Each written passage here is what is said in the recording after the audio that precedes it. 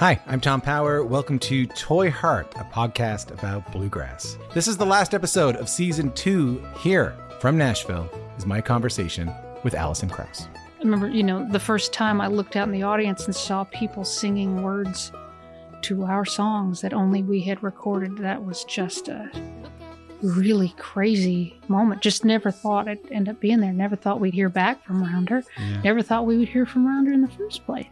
If this is your first time listening, you can hear full interviews with Jerry Douglas, Alison Brown, Bela Fleck, Larry Sparks, Jody Stecker, and so many more wherever you get your podcast. Thank you so much for listening. Later on.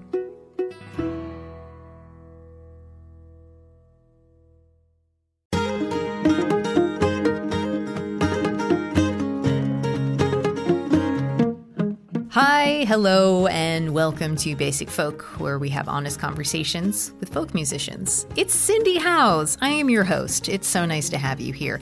Before we get into Mary Gauthier, a couple of announcements. If you would like to help produce Basic Folk, you can make a contribution at the website, basicfolk.com/donate. You can contribute $5 a month and get access to Backstage, which has all of our very cool bonus content. And it's up now. You can check it out, basicfolk.com/donate. We have a brand new website now, and it's looking pretty awesome, if I do say so myself. You can sign up for the newsletter there. You can follow us on social media, listen to all of the episodes of Basic Folk, and also if you are a contributing member, you can have get access to Backstage and check out all that cool bonus content. Okay. Also, Basic Folk on the American Songwriter Podcast Network. Every week, American Songwriter sends out a curation of the top 5 podcasts on the network every Sunday.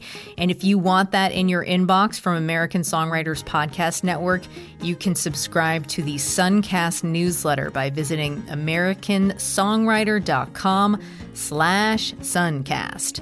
Okay, on to Mary Gauthier. I am so into this book. She has a new book, Saved by a Song. It is a must-read for all humans with feelings that need feeling, if you know anyone like that. Gauthier has been writing and recording songs since the early 90s, but she actually started her music career relatively late at age 30. She had grown up as an adopted child in Thibodaux, Louisiana, which was something that she didn't even realize had greatly impacted her until she was in her 40s. She created a concept album, The Foundling, out of that realization. Some people find that album hard to listen to, but it was a deeply healing experience for her and for other grown-up adopted children. She found herself in the Boston area as a chef in her late 20s. She was actually arrested for drunk driving the night of her restaurant opening, the Dixie Kitchen. She spent a hard night in jail, got sober, and started taking an interest in songwriting. Thanks to the encouragement she found at open mics in the area, including at Club Passim in Harvard Square, Mary discovered her true passion was writing songs. She stepped away from her stable career in the restaurant business and started pursuing music full-time. She's toured, released albums, and co-written songs with music professionals for the past 30-plus years now. And for the past several years, she's been working with soldiers and their families on writing songs together. The process has been rewarding and challenging for her, culminating in her latest studio album, Rifles and Rosary Beads, from 2018. She's continued her writing with professionals and soldiers, as well as teaching songwriting classes. Most recently, she's been working with healthcare workers to write songs in reaction to their COVID-19 experience. Her work is a gift not only to us, her listeners, but it has actually been life-changing to countless individuals and their families. She is brilliant at bringing people to their most frightening and vulnerable places because she is living proof that life is better on the other side of trauma. Thank you for your wonderful work, Mary Gauthier. We'll take a listen to a song from her latest album, Rifles and Rosary Beads, in fact, the title track, and then we'll get to our conversation with Mary Gauthier on Basic Folk. Rifles and rosary beads, you hold on to what you need. Vicodin, morphine dreams, rifles and rosary beads, yellow smoke, orange haze, blowing into my eyes, whistling sunset bombs. I couldn't trust the sky, rifles and rosary beads. You hold on to what you need, Vicodin, morphine dreams, rifles, rosary beads.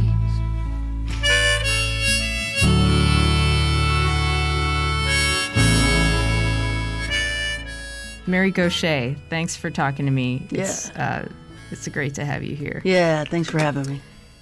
I just finished your book today, and I'm kind of mad about it because I wanted to finish it before I interviewed you, but I also didn't want to finish it ever because it was so good. Oh, thank you. But maybe I can just reread it and further the experience. Get the audio version. Let me read it to you.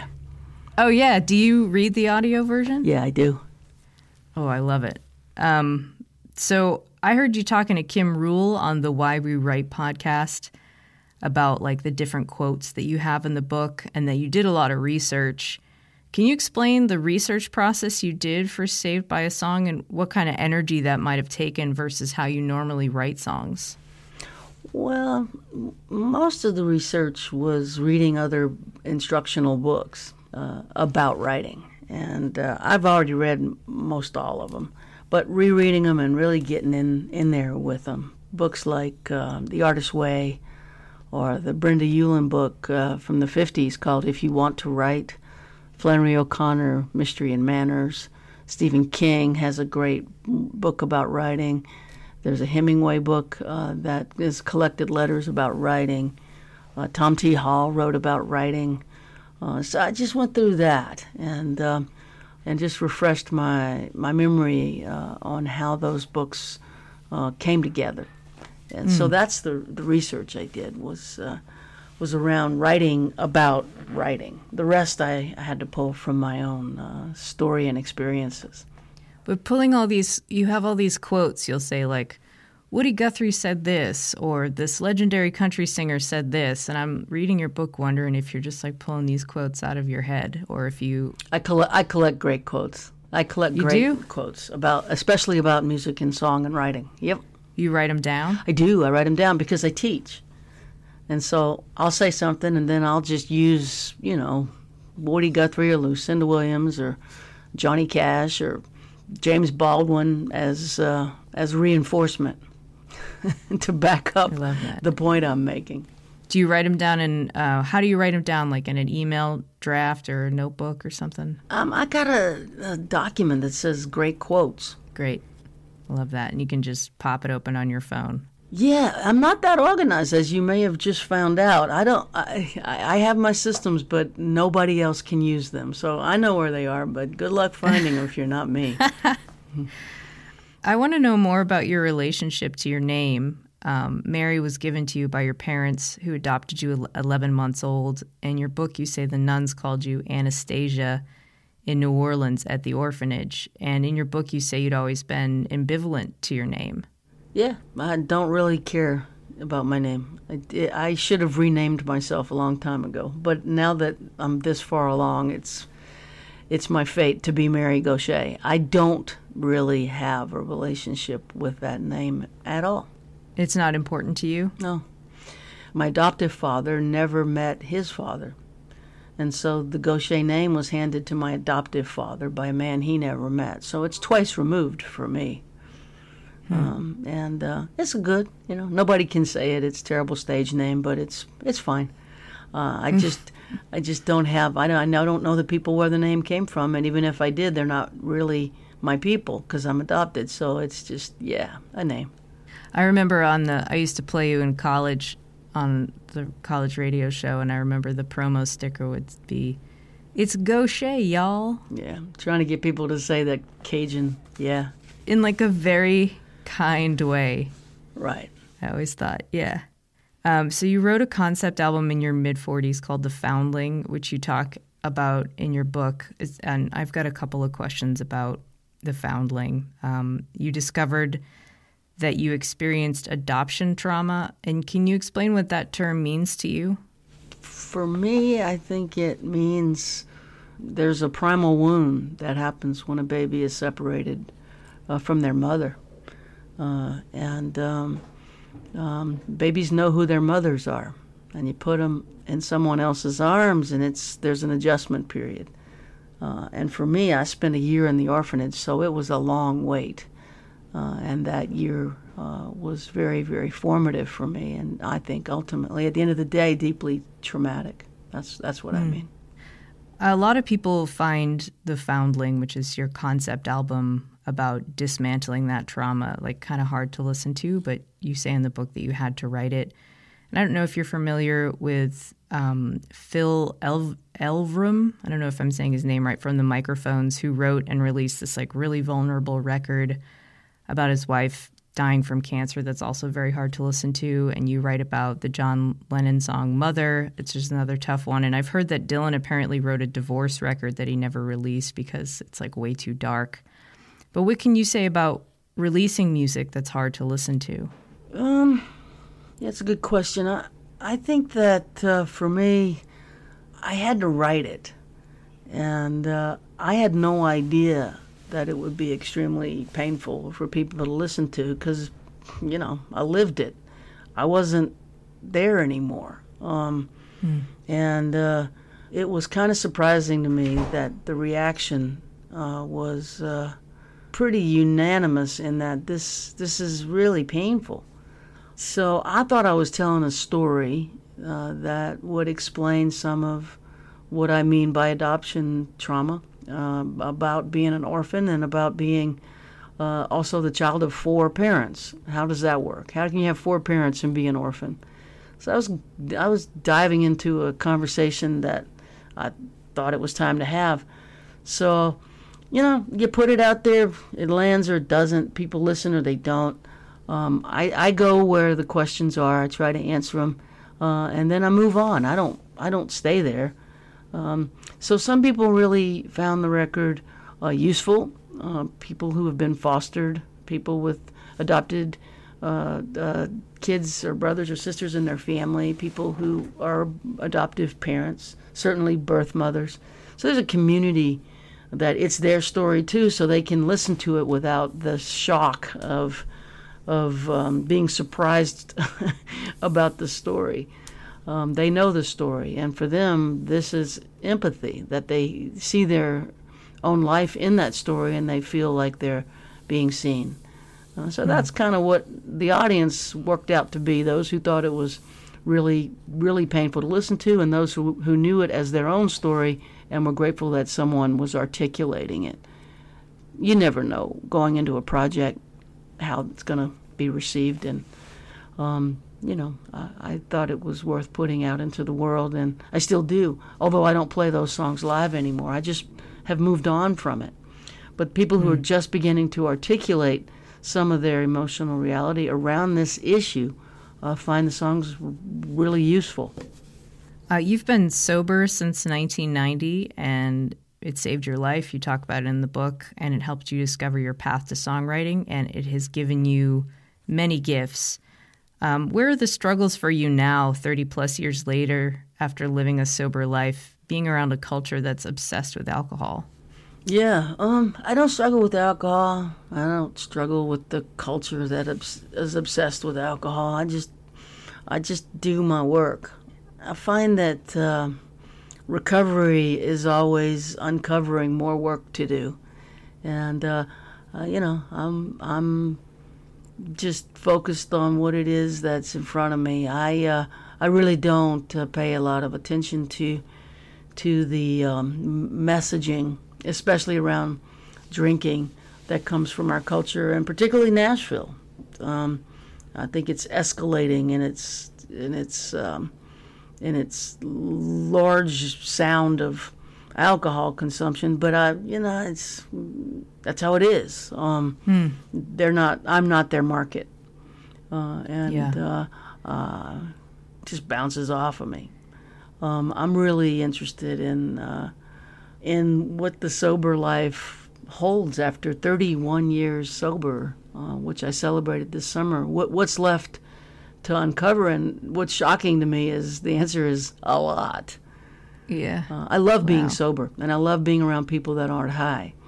I love being in conversations that are about ideas that are not drug or alcohol influenced. And I really enjoy being in a community of people that are not focused on escaping reality, but pursuing reality. I've been trying it out since I did a dry July and have sort of just kept going. So I'm like trying it out, and it is wild. Like after maybe like 2 months, all of the feelings, they're still there. So it's a wild ride. It's a wild ride. After 3 decades, it's still a wild ride. In that, there's always more mystery. Life is fantastic, and becoming more and more alive as I age is incredible. And choosing to check in over and over again, over checking out. My goodness, it makes me smile, because there is a lot of beauty and love and connection to be had in recovery. Mm-hmm. It was very hard for me to truly connect when I was drinking. It felt like I was connecting, but what was happening was I was disconnecting. And that's not true for everybody. Some people can have a couple drinks and have a great time and have a good conversation, stop when it starts to get, I don't know what the word would be, that starts to be impactful. Messy? Yeah, messy, when it starts to become disconnected through the process of the chemicals on our brain. Most people are not alcoholics and addicts. I am. Most people are social drinkers, and that there's a real place for that, and I don't have a problem with that. I just know I can't do it, that's all. Yeah. Okay, here's a very vulnerable question that we can feel free to skip, but I'd like to ask it. In your book, you talk about your first attempt at the open mic at Club Passim, and I remember this because you did a stream for Club Passim very early in the pandemic. It was before the book came out, and you read this part of the book, and I made me so excited to read it. But you talked about your appearance and point out that you looked gay, were older than everyone else, and were probably obese, like at least overweight. Definitely, all three. So, still true. Oh, no. But what has been your experience living inside your own physical body, and what has that relationship been like for you? Well, see, that's part of being sober, is to really become embodied, and to have a relationship with how I look, reality-based, and what people see when they see me. I have become really playful about it. I really like appearing in places where people like me don't normally appear, like the Grand Ole Opry, or you name the places where, people who look like me aren't frequently found. I like being playful about it, because people will laugh if I approach it with humor and awareness. I'm totally cool in my body. I'm totally fine with how I look. I'm totally at peace with my appearance. I always want to lose 20 more pounds, but it's probably not going to happen. I like food too much, and I'm fine. I'm not trying to use my body as anything. I just want to enjoy my days, and so I'm fine. I'm at peace around all that stuff. But in the beginning, I think the point I was really making with that passage was the discomfort needs to find a reason, and so you start, because in the beginning getting on stage is terrifying, and so the fear is primal, and so the mind works in the realm of reason, and you start to find that you need reasons why you feel uncomfortable. And so that's the litany that my brain gave me. So I'm too old, I'm too fat, I'm too gay, I'm too Southern, I'm too, all those things. But really the deep, deep fear is that I'm not good enough. And those reasons are all just bullshit. The real fear is worthiness. It's around worthiness. And I've made peace with that. That's part of the great joy of getting older.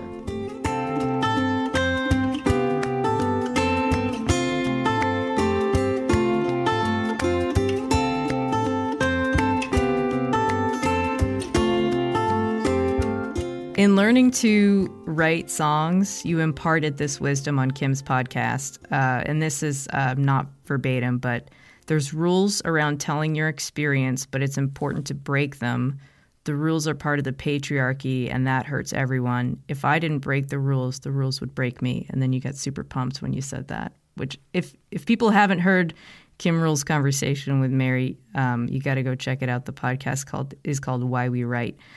Okay, so in reading your book, it seems like you have broken the rules a lot and pushed outside of your comfort zone over and over and have grown exponentially because of it. But before you went on this journey of writing songs, were you a rule follower growing up? What were your feelings about the rules, and how hard was it for you to eventually break them? Never followed rules. Never followed directions. It's not in my nature. Quit high school, quit college, quit. As soon as I got the information I needed, why do I need their piece of paper? I never, ever planned on working for anyone else. I'm pretty self-driven and self-employed always. So I think by nature, that's who I am. There's rules that are obvious, and then there's rules that you have no understanding of, and you keep bumping up against something, and another layer gets identified. And I think that's what I was getting at with Kim, is that the rules of the patriarchy are basically that you know there's a place for women, and if you don't accept that, then they're gonna hold you down and hold you back and block the door. And it's so much unspoken, and you feel it when you push up against it, but it's not real clear that that's what's going on. And once I'm identifying that, I find my way to the other side of it. And every woman has their path, and every girl has their path. I wish that we could join hands and really form an old girls network. And I look at younger generations that are doing it. Certainly Brandi Carlile's leading the way. She's definitely a rule breaker, and has reached for the hand of so many, including me. And she's 20 years younger than me, but she's pushing her way right to the top, and nobody's going to stop her. And I love that, and I love how she's bringing so many women with her. And that's what I want to do too, is grab the hand of women and allies, male allies, to push through the structures that want to hold us down and tell us what we can and cannot do, and what we can and cannot say, who we can and cannot love. The rules suck. There's the quote, the rules suck. The rules suck, fuck them. When you moved to Nashville, you were invited to a song circle, and Nancy Griffith gave you her guitar after you played, which is a tradition in Nashville. Can you talk about that tradition, what it meant to you, and have you paid it forward? Have you given a newcomer a guitar? Yeah. Well, when I got to Nashville, there was still old Nashville. That's just over. It ended with the television show, quite honestly. The television show called Nashville was the end of Nashville. The Nashville that I cherish, the Nashville of old. And in the old days, that's something that folks did.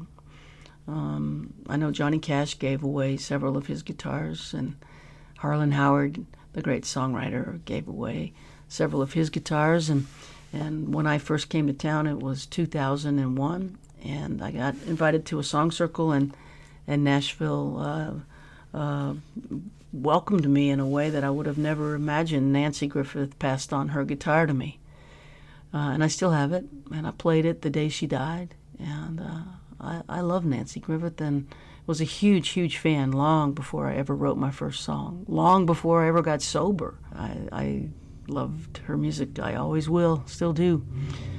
So no, I haven't passed on a guitar, but the hope is that this book is the passing on of a guitar. I want to pass on what I've learned, and that's why I wrote the book. This is my accumulated wisdom for what it's worth. You're an artist of a certain notoriety, but you're still very accessible to people who want to write songs with you, to talk to you after a gig. And since I worked at Club Passim right around the start of the pandemic, I've seen you practice generosity, donating your take of streaming tickets back to Passim. Where do you see that attribute in yourself, and what keeps you so loyal and so accessible to regular people? Oh, I never set out to be a rock star. I'm a troubadour. I work at the ground level. It's the relationships that matter to me. The people who supported me, I want to support them, and that doesn't ever go away. I don't have the ambition to climb to the top of any heap. I just want to stay focused on doing what I do, and the only way to do that is to have long-term relationships with people over time. And the way to do that, as my recovery sponsor says, if you want to have friends, you got to do friendly shit. And so Passim was my home club, and it would make perfect sense, and did make perfect sense to me, to help the doors stay open in the moment of need. And I was happy to be able to do that. I think that there's a pretty good amount of money made that night, and it's relationships that matter, really. And so I my whole life have been a lever, and so my recovery has been about learning how to stay, and changing that pattern of being left and leaving. So I am accessible. I got boundaries. I mean, I gotta protect myself from too much accessibility, but I'm accessible, and I hope to remain that way. I don't see any reason why I wouldn't. I like the relationships, especially the long-term ones that we have a back and forth. This reciprocity, it works. It's amazing. Something that you've talked about fame as being a negative, and also you've said we need to get music away from the music industry. Oh, yeah. So why is that, and how do we do it? Well, I think folk singers have been doing it all along. There was the great folk scare of the 60s, early 70s, but mostly folk singers are underneath the radar of the industry. The great folk scare. Yeah, when folk singers were getting record deals for a little while, big record deals. I think the way to do it is just write the truth, and it will find its audience. And try to connect with people in front of me and use that as my primary motivation and focus of what I do. The industry itself is interested in mega sales, and so that's never been my wheelhouse. I had a brief 2-record run on a major label, but the CEO was interested in me. The CEO was interested in what I was doing. They had given him an imprint to run because he did so well with Shania Twain.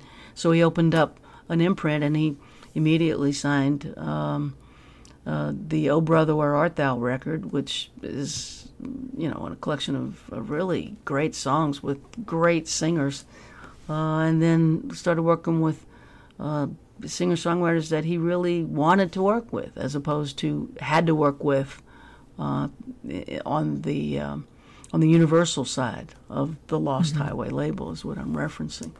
So I was lucky to have that, and nobody ever asked me to change how I looked or what I wrote about. It was a brief moment in time, and that doesn't exist anymore. It's just not there. So there's a whole network of ways to reach out to people and connect musically without the aid or assistance of the industry. Darrell Scott showed you how to teach songwriting? He did. I worked with him as a co-teacher for a couple of years, and I'd let him take the lead because he was the leader, and I watched how he did it, and I got asked to teach at a couple of folk festivals, Rocky Mountain Folk Festival in Colorado, and I became a teacher, and now I teach a lot, and I really love working with songwriters, helping them to be brave. In teaching songwriting, you encourage and push people to get to their most vulnerable and sacred parts, and it seems like you continuously go to those places with people. How did you learn to get people to go to those places, and what was it like to figure out how to sit with people who are maybe strangers to you? I just think that's where the good stuff is. In music, song, art, all art. Art is where we tell our secrets. But the trick is to get past the I and the me and find the we. There's a universal inside of all of us, and I think that's where great art is born, where we connect with others, not just the specifics of my own struggle or my own joy, but the universal experience of what it's like to be a human being right here, right now, today. So I just walk people to the place where they don't know what they're talking about anymore, and that's where you get started. That's where it starts. We don't write what we know. Everybody already knows what we know. And what we know is the tip of the iceberg. It's getting into the unknown where things get interesting. Wow. How do you work with someone who's not ready to face their trauma and is an unwilling participant? They don't come to me. They go to Kid Rock's Bar and Grill. I mean, I don't know where they go. They go to commercial songwriting organizations that are focused on hit writing. And that's cool, and there's room for everybody. My take is just a little niche that I found saved my life. And I am very much all about the giant umbrella of inclusion. I'm not in any way saying this is how it should be for anybody else, but for those who want to come along, this is what I'm up to. How did you learn the types of environments to create when writing with different types of people? Well, it's always about safety, and it's always about people being seen and heard and respect. It's always about listening. If you're writing with someone, not taking over, having it be a place where a container is formed and both people can be vulnerable. That's the real trick, is to create safety. So I'm a serial fixer. Like, I love fixing people's problems. It's just it's an issue. But so when you're writing a song with somebody, you are not there to diagnose. You're there to witness, not to be their therapist. So what is the line for you to want to be the therapist? And do you have a history of wanting to fix? I have, but I went to treatment for that, and it actually really helped me. I don't believe I ever fixed anybody in decades of working hard on other people's lives. I don't think we're here to fix each other. I think we're here to see each other. And so I know my job as a songwriter when I'm working especially with wounded veterans or doctors and nurses that are just at their wits' end with the pandemic. My job is to bear witness and to help them tell their story. So my job is to get out of the way and to get their voice into their song, and to make sure that I get their voice right. That in and of itself is transformative and healing. I'm not healing them, the song is. I'm not fixing them. The song is helping them to make sense of what might be a very, very confusing and painful time.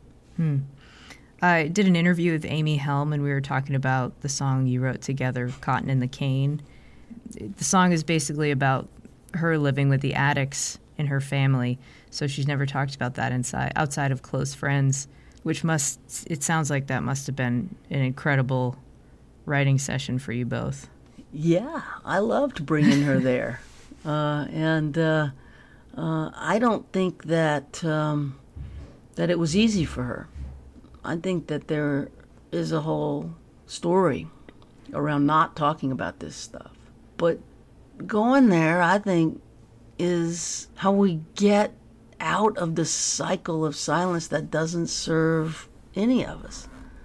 You know, Levon got sober before he died, and so that means there was a long history of Levon not sober, and we all know that. To have her talk about what it was like, I think, is really of interest to those who love her and love Levon and the band, and those who are interested in the whole story. I thought we wrote a beautiful song, and I applaud her courage for singing it. Working with non-writers and co-writing with professionals, how do the experiences compare? It depends on the individual. Sometimes with professionals, it's awesome because it goes fast. They already have half a song written. Yeah, they can ding, ding, ding, ding, ding, ding, and it's just like we're cooking on a high flame. And sometimes with professionals, they'll go, nope, and they'll dismiss things because of reasons that have to do with the marketplace, and that's a struggle for me because I'm not interested in the marketplace. I'm interested in the truth. So I never know which way it's going to go. And people who aren't songwriters are wonderful to write with because they're astonished at the process. And so it's fun to hear their words for the first time sung back is very moving. And I love being that person to bring them to that place. How do you guide someone in writing a joyful song? Well, the guide is the song itself. I'm just trying to get to where they are in an honest way. If they're joyful, it's going to be a joyful song.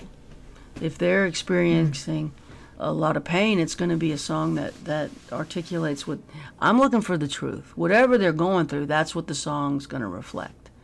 And so I let the song be the guide, and we're going to find the truth and then sing it. That's my mandate. So I don't try to duct tape on anything. I let their experience and their reality be the mandate. In the book, you're talking about songwriting with soldiers program, and you mentioned that when you're listening to a soldier talk about their story, you find a melody that matches what they're talking about. How do you do that? I don't know. I have no idea. I just grab the instrument and start playing and try to match the simple little notes that I play with the sense of what is coming off of them emotionally. And when I get there, we both feel it. It's an intuitive thing. I think it has to do with deep listening, and I think it has to do with knowing enough about songwriting so that I'm not afraid to try a myriad of things to see what resonates. You know, with doctors and nurses, one time I was writing on Zoom during the height of the pandemic, and I was playing this sad thing, and their eyes weren't lit up, and it was just not happening. And then I went to this thing that sounded almost like punk rock, and they lit up. It's like jam, jam, jam, jam, jam, and they lit up. So I knew that what they were feeling was pissed off because I saw it in their face. You read the body language. And who can blame them? Yeah, totally. Well, that's cool. It's really cool to hear about that. So reading the chapter on the soldier Joe in your book was very powerful. He wrote Rifles and Rosary Beads with you, and I was like crying my eyes out. Like I've never reading a book, like the tears are falling. It was so amazing. What was it like for you to retell his story in your book? I've told it a lot on stage, with his permission, of course. That was a physical transformation in a really short period of time. Joe looked probably 50, 55 years old, and he was 30 when I sat with him to write. Yeah. But as he connected with me and we began to resonate and the song started to come alive, and he came out of what he was trapped under, his face changed. The deep lines literally softened. People carry their pain in their face. And to watch those lines soften in real time because of a song was incredible for me. And I know there's a neuroscience and a biology behind this. And I hope that those who are interested in such things will do the research to prove the science of what I already know to be true. There's something transformative happening.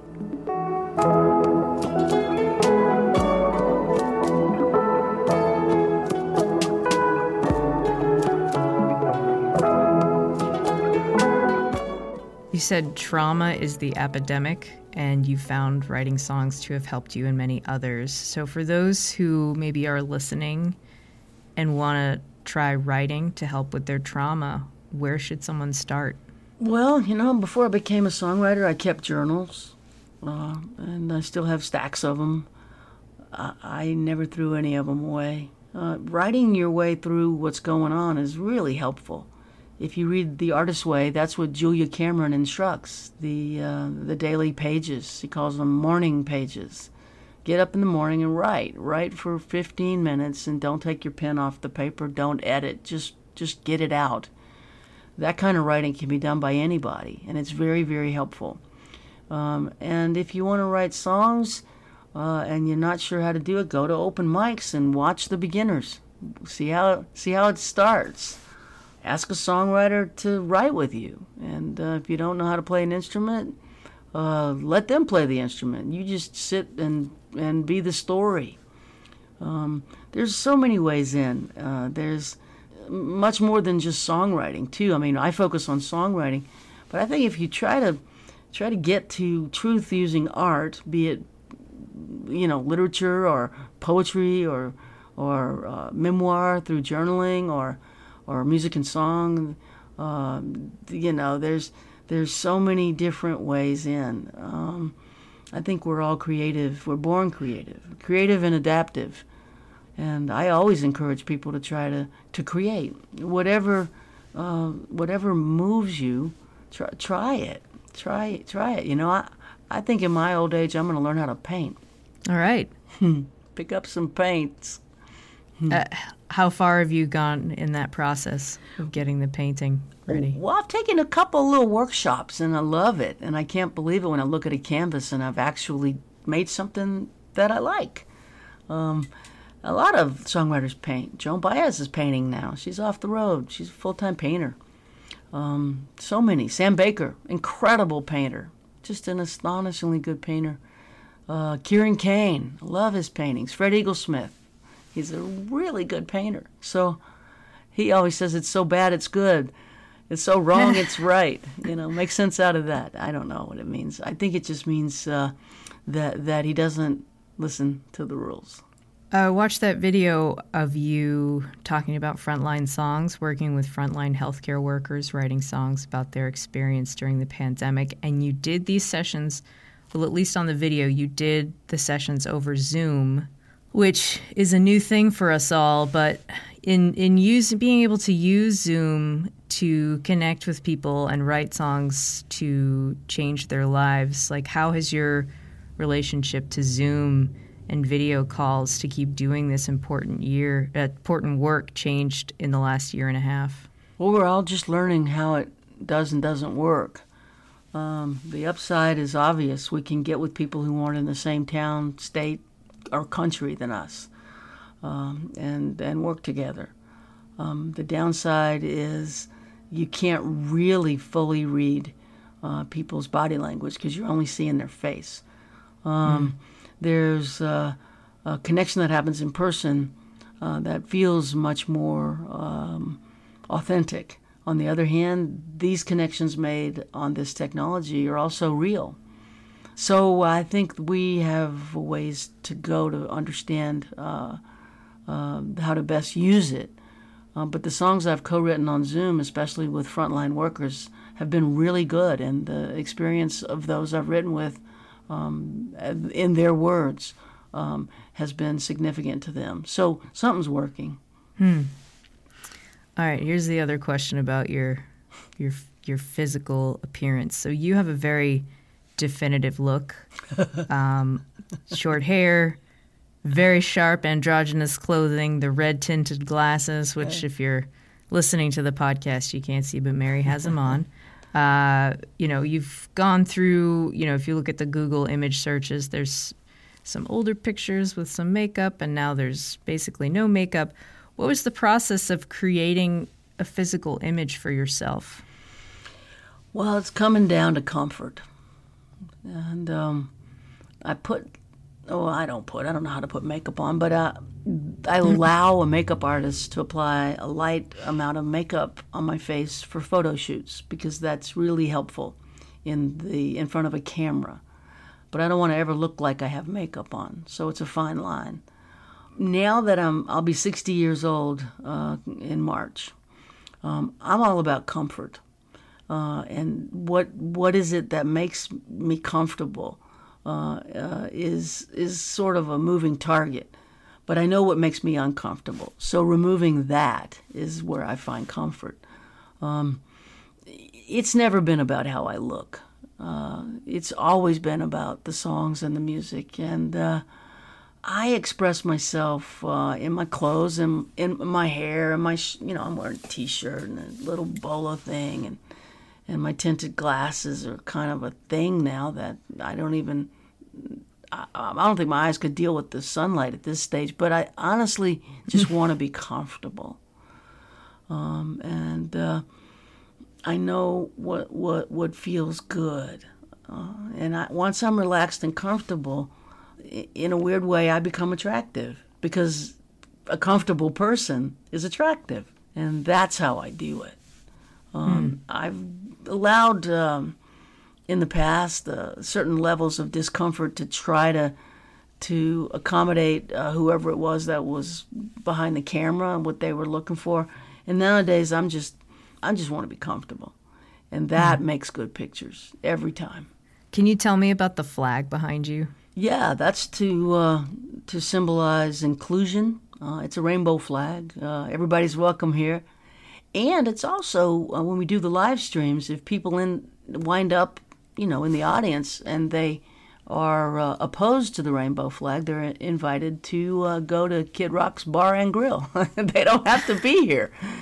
It's an unapologetic attempt at letting LGBTQ people know that they're safe with me, that trans men and women, non-binary, all of the folk who respond to the rainbow flag are welcome, and the people who respond negatively to it can certainly self-eliminate.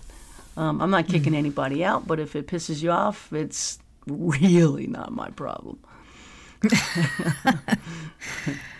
The musician Jamie Harris, who thank you, Jamie, for helping us out earlier. I couldn't do this without her. I know.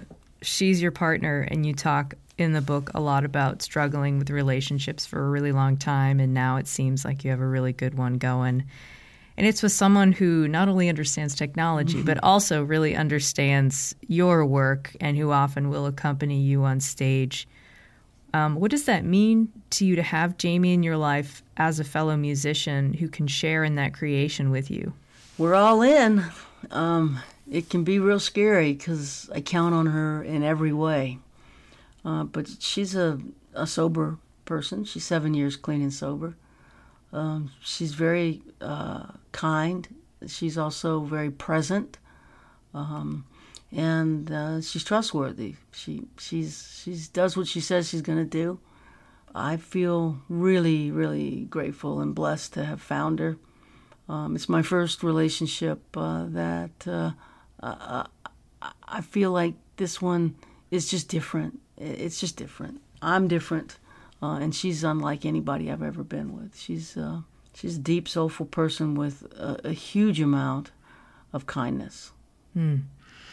It's also very convenient that she also wears red glasses. And sings like a nobody's business. That woman can That's right. sing. Yeah, she's an incredible singer and just an amazing harmony singer. And I'm lucky to have her with me right now on the road. She'll be going off and doing her own thing as well as working with me. And that's part of our journey. Is she has her own thing to do. She's got an incredible new record in process, and I think we've lined up some people that are going to help release it, and that's going to be in 2022. So you'll be hearing a lot more from her, and I'm excited for that, for her and for us. You know, we want each other to succeed, which is a good feeling. Great. Well, before we let you go, Mary, will you do the lightning round? Sure. All right, here we go. What was the first song you learned on the guitar?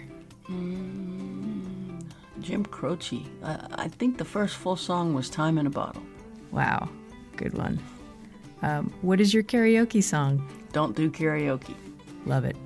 Dogs or cats or something else? Dogs. What is your coffee order? Black, strong, dark. First celebrity crush?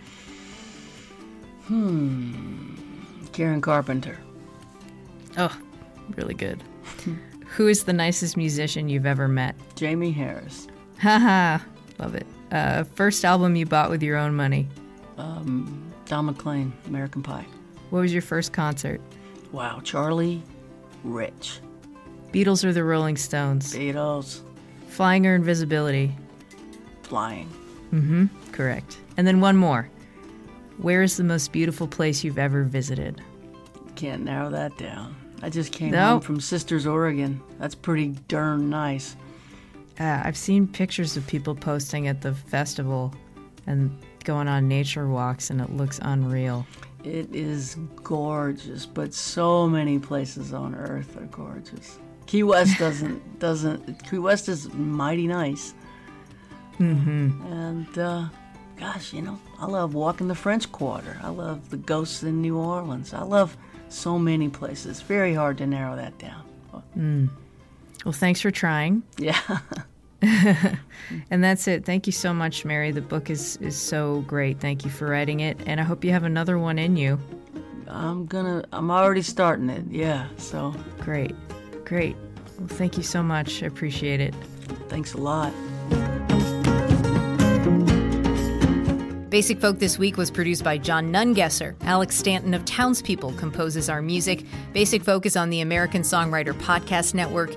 You can support us at our website, basicfolk.com/donate. That's also where you can listen to all of the episodes of the podcast, or you can get them wherever you find your podcasts. Thanks a lot for listening all the way to the end. We'll talk to you next time. Bye.